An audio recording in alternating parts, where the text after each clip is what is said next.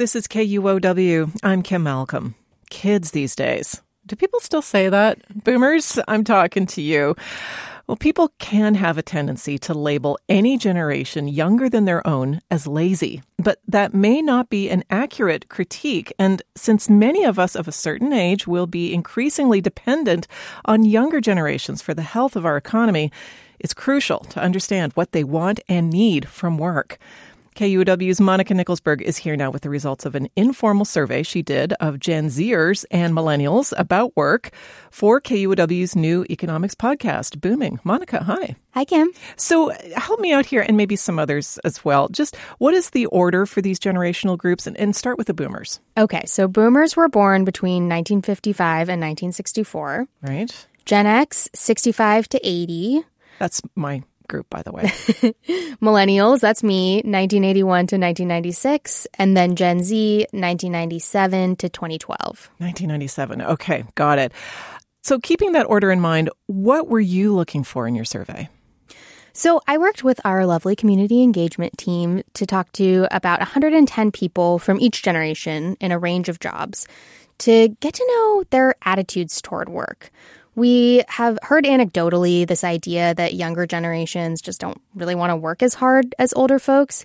And I wanted to understand if that was more of a stereotype or maybe just the latest chapter in this ongoing generational warfare, right. Or if there was actually a shift happening here. And one note, most of the respondents have some sort of a connection to KUOW, so likely local to the Seattle area. It's not necessarily a broadly representative sample. Got it.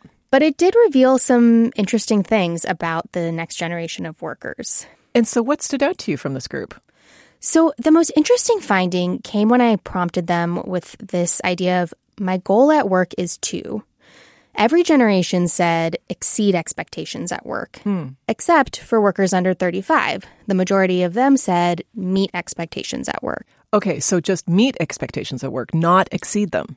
Yeah, so it does seem to reinforce this idea that young people aren't really going above and beyond the way that workers used to. But I wanted to know why, so I started talking to young workers like Jade. We're not going to use last names here because we wanted folks to be able to talk candidly about their jobs without risking them. So Jade is in her early 20s. She works in an admissions office, and she said this. I refuse to most times even check my work email when I'm not on the clock. Definitely won't respond to anything unless someone is dying, but that does not happen at my job, really. So there is a true boundary between my work and my personal life, and I really never let those bleed into each other. So, as you heard, workers like Jade place a higher premium on boundaries and work-life balance. Yeah, and Monica, it also sounds like Jade feels empowered to set those boundaries. What is driving that compared to the other groups? I think there are two key things. One is this sense that there just won't be the same payoff for working hard and paying your dues that previous generations got. The fundamental promises of the American dream, like being able to buy a house, retire comfortably, maybe have some kids, those don't feel like a sure thing anymore. So it's not necessarily as good of a deal. The other driving factor is a little bit more philosophical. They're very intentionally trying to create a different work culture by only doing the job that they were hired for. I heard this from Maya. She's a millennial, she works for a nonprofit, and she described herself as a lifelong overachiever, but she's making a point of reining that in. She said she is financially comfortable and she's valued at her company, and she wants to use that privilege to defend work-life balance for her coworkers who might not feel as secure standing up to their boss. Not drawing that boundary can undermine other people that we work with and their ability to draw that boundary or get compensated fairly as well. Maya said she's really inspired by this kind of labor movement revival. She's in a union, and she really values solidarity with colleagues who are also in her union. Interesting. So we've heard what they don't want. What do Gen Zers, these folks under 35, what do they say they do want, and what do they need at work? Well, they definitely don't want to be asked to work nights or weekends. They do want flexibility, and the 4-day work week was very popular with every generation, we should say. Everybody wants a 4-day work week.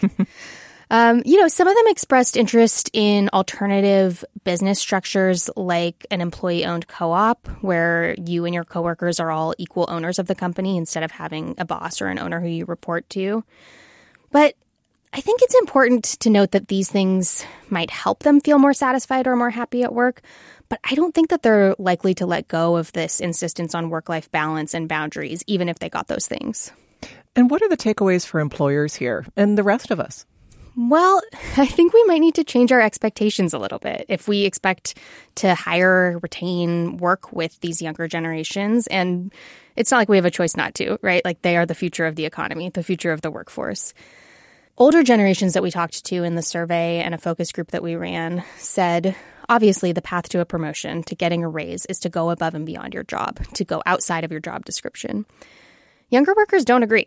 They said that if their boss wants them to do more than they were hired for, they need that money up front. They need the promotion and the raise, and then they'll go on to exceed expectations. And I think that that's going to have to be a mindset shift for all of us.